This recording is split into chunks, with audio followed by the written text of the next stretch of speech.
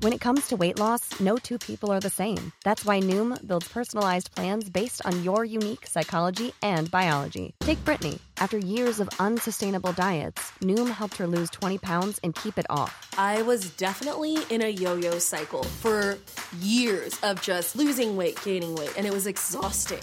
And Stephanie. She's a former D1 athlete who knew she couldn't outtrain her diet, and she lost 38 pounds.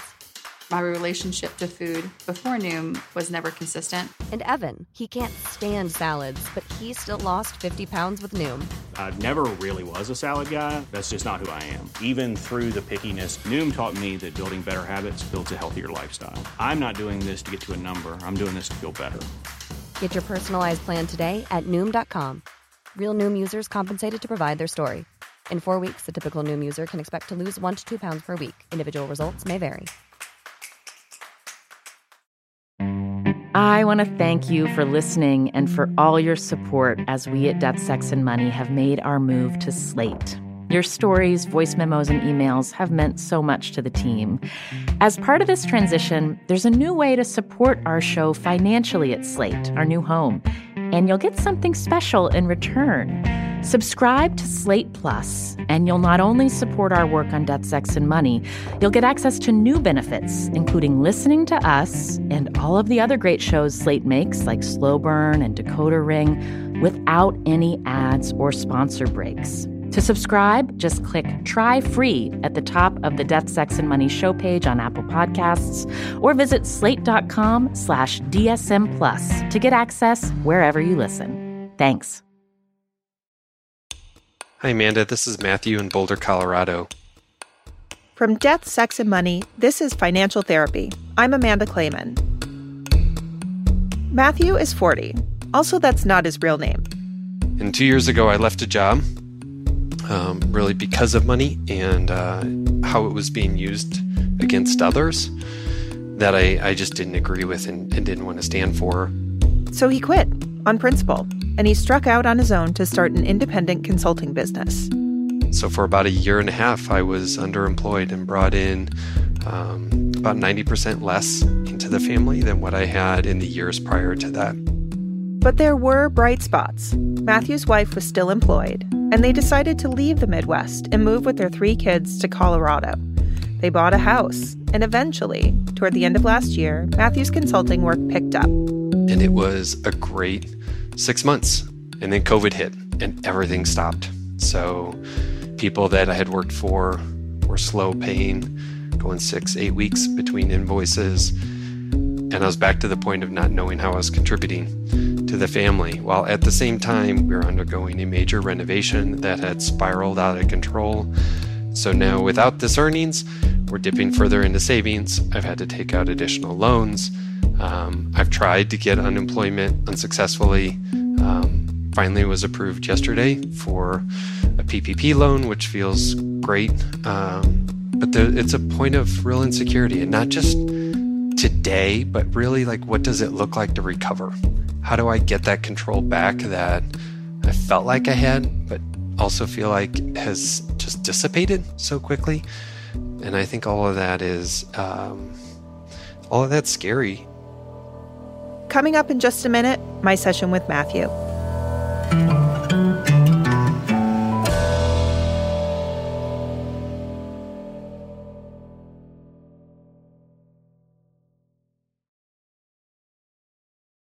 This is Financial Therapy from Death, Sex, and Money. I'm Amanda Clayman. During this shutdown, money's top of mind for Matthew. And as we started our session, he told me that that's a familiar feeling. He experienced a drop in income 2 years ago when he left his last job. I was one of the executives running one of the marketing divisions, and I had been there almost a year at that point. I really enjoyed the people I worked with. I enjoyed the level of responsibilities that I had. And the only thing that I ever had as my concern was I didn't agree with the way that we treated the employees, and feeling that people were underappreciated and constantly had money held against them, or kind of like held over them. So low pay, but there was also a really high termination and turnover. And so it was a way to kind of control people that didn't feel like they had empowerment with money. But I did. I had the benefits of the financial security. And as I stood up for them and fought for them, I went in one morning and the CEO essentially said, like, you have too much empathy, and that tells me you aren't a great leader, and I don't know if you're the right person for this, and I'm going to demote you. And in the midst of that discussion, I just said, like, I can't work at a place that doesn't act in a way that's consistent with my values of how we treat people. So I think it's best that I just leave. It's really important to you when you see people being hurtful or even abusive, especially with money, that's something that really, it doesn't sit right with you. It doesn't sit right. And for me, I've seen money be this, it's control, it's power. It is something that I've too often seen people in my personal life, specifically with my dad, who was the breadwinner in our family. He held money over my mom throughout our life. And then when they got divorced, he wouldn't pay her the alimony for the kids. He would only pay it directly to the kids so that we knew who was in control and who the money was coming from. I just watch money be this lever of power. And when it's been used against me, I just feel so ugly inside that I told myself when I was in a position of having control and power, I was going to be the advocate. Then I got to that, and that advocacy has almost gone in the opposite way. Like, I feel good about what I did, but nobody's better off as a result of that. It was like this emotional decision that I'm proud of, and it was true to my character, but it's had no tangible benefits to it. I think about what it's like, where my family is now compared to where we were. And that's not, in a pure dollars and cents, we are not at all where we aspired to be at this stage. And that's a result of my move. The people that were left behind at that company, some got fired. So then they're in a harder place. Like, what was it all for? What was it for? And so you never quite know the risks you're taking until you're down the path a bit. And I knew I had the regular safety net that they tell you to have and be responsible and have your 6 or 9 months of earnings and all of that kind of stuff. And I was ready for that. I never expected it would go this long. And so I think there's a bit of your best laid plans are still not something that you can control. And even when you feel like you're coming out of it, you can get hit, you can get blindsided by something that you would have never expected. And that's what this is. You can't predict the future. Well, let's try dropping down a level, sort of pulling back a little bit from trying to understand what's happening and be in the experience of what's happening. So can you, why don't you just describe for me what this shelter in place or this quarantine period has been like for you and your family? So we have 3 kids of different ages, from early elementary into late middle school. And we're all home. So the kids have adjusted and are doing the homeschooling. My wife and I, she has been working out of the home since we moved out here. I actually have been working in the basement in our guest bedroom, and she's maintained the office. And then, for the few hours a day that school is happening, the kids are there. And they've been great, but, they finish school so fast. And it's amazing how much they accomplish in such a short period of time. But suddenly they want to be entertained. And, my job is, as a consultant, is I only get paid when I work, and I only work if I can find clients. And when business is down, money is down. So it is my job to sit there, and without a regular committed salary, I have to go earn it. I have to go find it. I have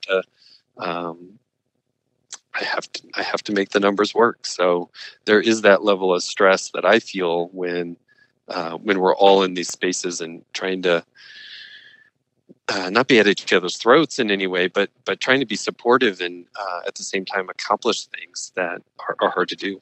Mm-hmm. And what was it like for you when you first noticed that your income was going to go down for a period? It was almost I would just call it a shell shock, I guess, and a real disappointment. Have I put the efforts in the right place? Have I protected the family in the right way? Have I done what I could do in order to withstand this? And do we have enough there to withstand another hit, which we've definitely taken financially over the last couple of years as a result of my decision. How do you usually make decisions? Like, you've had some big pivot points in the last few years. And I'm curious about the process. Everybody sort of navigates uncertainty in their own unique way. So if you were trying to bring me inside of understanding how you make decisions, like, can you walk me through that process? I'm pretty methodical, typically, especially on major decisions. I am definitely the type that has a budget for the year, and my wife and I sit down and we talk about all the types of expenses that we're expecting, not just in this year, but in the years to come. And I do a monthly, cash flow management of that, and building in a bit of, I'll call it the oh no money, just like didn't expect that, didn't see that coming, didn't realize somebody was going to throw a ball through a window and have to replace that. So we've had the luxury of being able to plan in that way. The first time I've ever really taken have ever taken such a big risk and jump was when we decided to move. And that came really on a whim. We were on a vacation and just kind of said, like, what are we doing? Why not shake things up? Why not make a move? And we've been fortunate to be working with a financial planner for a number of years, and went to them and just said, like, this is what we want to do. And they said, you're okay. Go, take the risk. If you want to go. And that kind of gave us the confidence. We almost needed somebody else to validate whether we were going off emotion or the cognitive, like the analytic part. And once you got that green light, then we jumped and we went. Have there ever been any decisions that you've made that were unusual for you, that were not methodical? The day that the biggest emotional one that I've made is when I left that job. That was one of the more emotionally driven decisions I made, because typically I would try to step away from that and just think about it and try to handle it in a different way. Mm-hmm. One of the reasons I'm so curious to know more about the time when you acted sort of more outside of your general way of navigating your life. Like, you described yourself as more methodical. You like to look at the long term. You even said when you were describing the decision to move that you wanted to make sure that it wasn't an emotional decision. Mm-hmm. And I'm going to take a minute with this question, so I'll beg your patience here. That's fine. You describe an experience where emotions were so present and what you needed to do in that moment was so emotionally clear to you that you overrode your more methodical, wanting to sort of plan things out nature, which is, prioritizes like safety and being able to make sure that a decision makes sense before you move forward with it. Mm-hmm. And now one of the ways that you are describing the experiences is like this descriptive list of what's happening. But when I ask you questions about how you're feeling about things, then I hear you switch into a different voice. Like when I asked you about, like, how was it when you first looked at your income dropping, and you said it was a shell shock. It was a disappointment. as opposed to a different way of saying that, which was, I felt shell-shocked. I felt disappointed. It's like there's an analytical filter that the experience goes through before you will sort of let it get into the emotional piece of it. And that when you are struggling to feel more sort of grounded and present in this moment, I think one of the key functions that's not being really tapped is that emotional experience.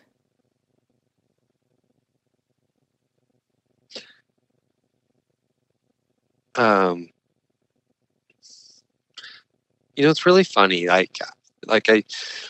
don't, maybe I've got a wall up against some of the emotional pieces, because the truth is it was so draining for me leading up to this. And I needed to continue to find this energy to get up every day and to not fall into a level of depression, and to be engaged and happy, and not make my kids feel like, the world was ending because their dad wasn't able to get a job. And, they all of that it was that was so hard on me that I think there's a bit right now that I don't know I don't have more of an emotional feeling other than the unknown. I haven't necessarily tapped into the fear that's out there. I haven't tapped into the uncertainty, I guess, too much. I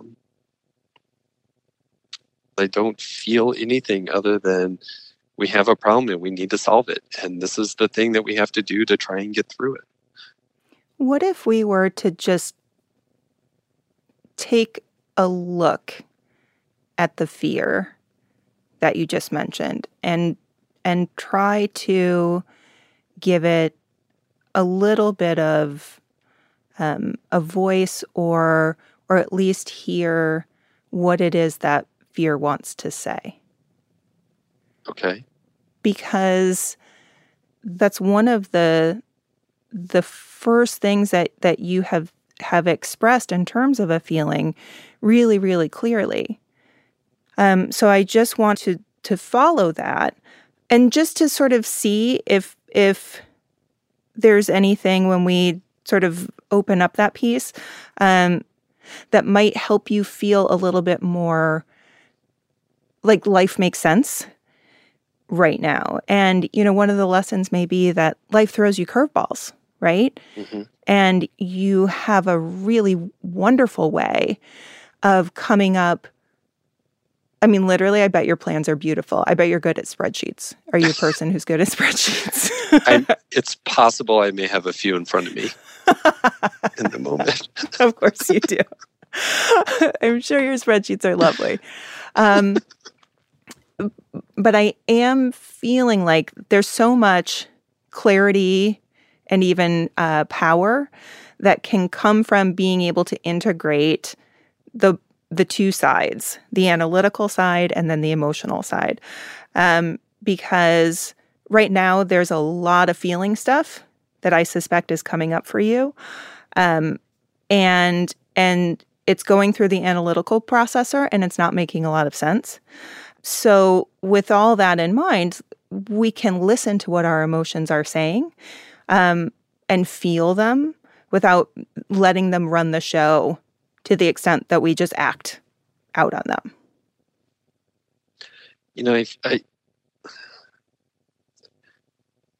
I'm hearing what you're telling, I'm hearing what you're saying. I'm hearing your words, and I'm trying to internalize that and then see if I can turn that lever in order to figure out what that emotional feeling is. And honestly, the only one that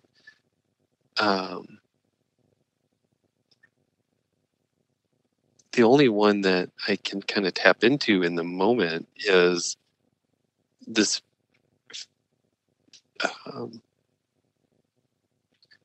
this feeling of like, what good am I, and what abilities do I have to help get us back to that place of safety and security and I felt like we were making these decisions that were allowing us to finally recover and to feel this level of stability and get back to what I would say is our normal. And it was just like starting to come out of this rut that COVID hit, and this kind of throws that back in the air. And some of the risks that we took, and I'm relatively risk averse when it comes to financials, now I'll feel like they're blowing up. And so there's a part of me that feels like, I had this chance to take a risk and things were failing. Like, I wasn't able to get hired by a company, and I have applied for so many jobs that I'm qualified for, and I can't get hired. And then I couldn't earn consulting business. And then I'm draining, savings. And then we make this decision to buy because we're feeling bullish again. And we start to do a renovation. And then this happens. And now we have like less and less and less. And it boils up this place of insecurity with me. So I guess in some way, there's a feeling that I have right now of this uncertainty that I just don't have any control. I have so little control, and the things that I need to do to get us out of the place that I put us into is to force myself out of my comfort zone. But yet, can I? Like, is there anything special or capable in me to get us out of it?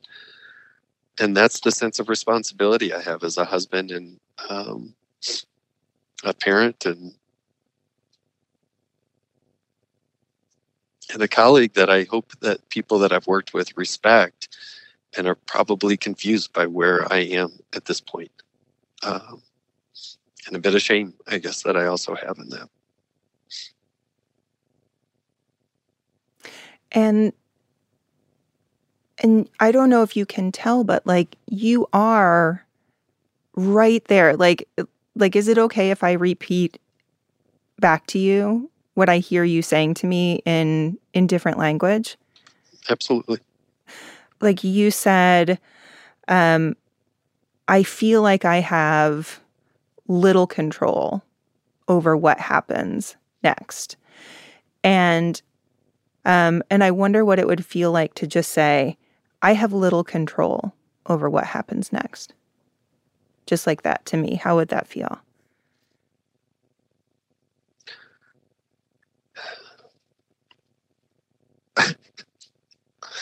I have little control over what happens next.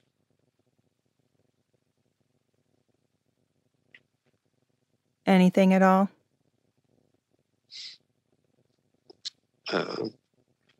My leg is shaking. I don't like the way it feels. Mm-hmm. I feel like a coward in a way, and I don't want to say a fraud because that's not a feeling that I have, but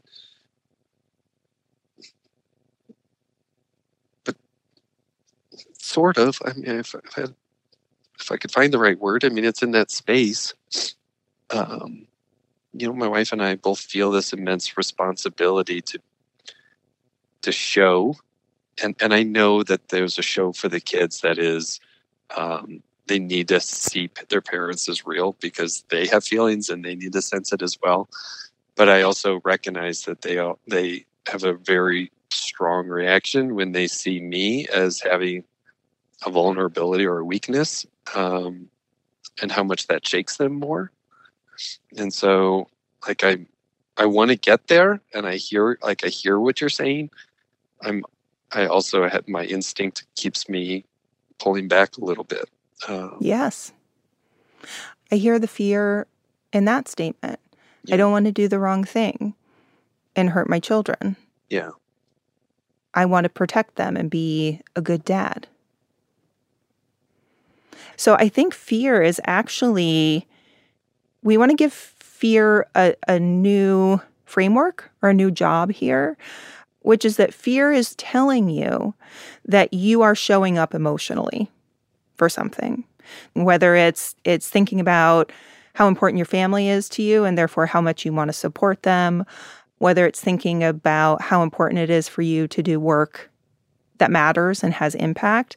Like, maybe fear is showing up there not as a sign that something needs to be controlled more in order to be safe.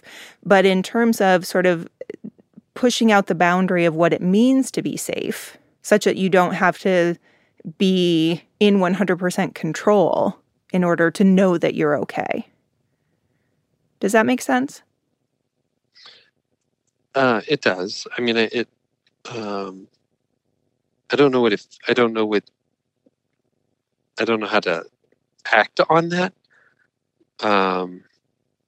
Other than just putting myself in a place where I recognize it and I overcome it, and then all of a sudden that boundary moves further away. I think it's truly beautiful that even as I'm describing this, you're like, that's fantastic, Amanda. Okay, but how can I control that? Like, what's my plan for that? So it sounds like I'm doing a great job. I mean, you get it. You get it. No, I'm joking because it's totally that silly. It was exactly great. It was exactly great.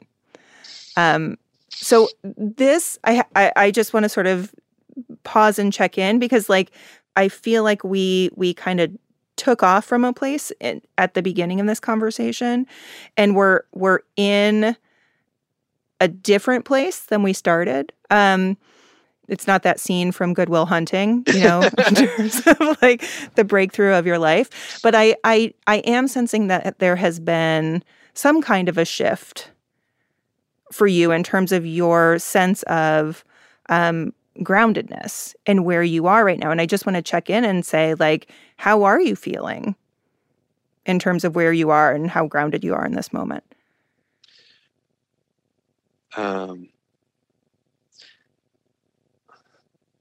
Fidgeting a lot here, and I'm trying to find the words to kind of I want that control, so I still am fighting a bit of that shift.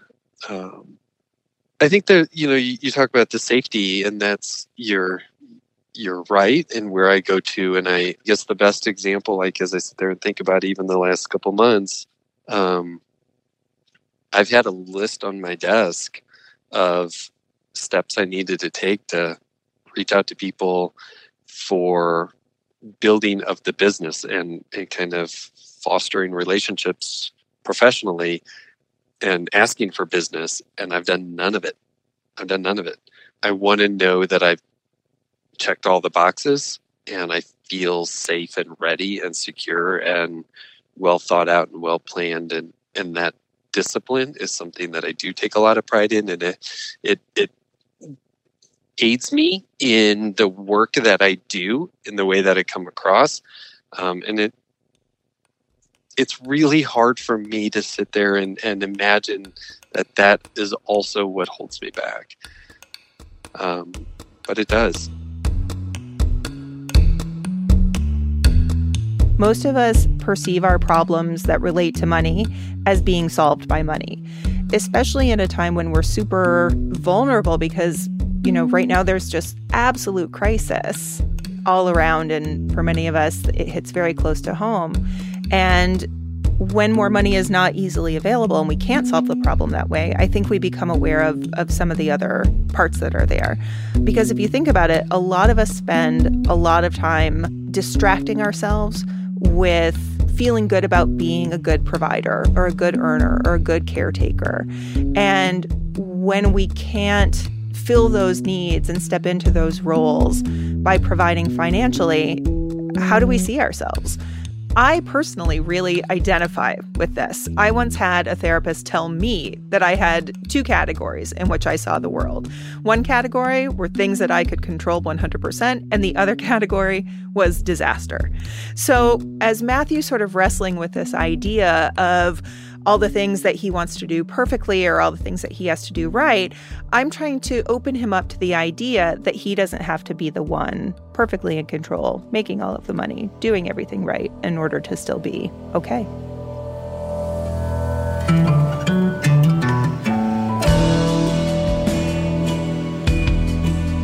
This special series was produced by the team at Death, Sex, and Money.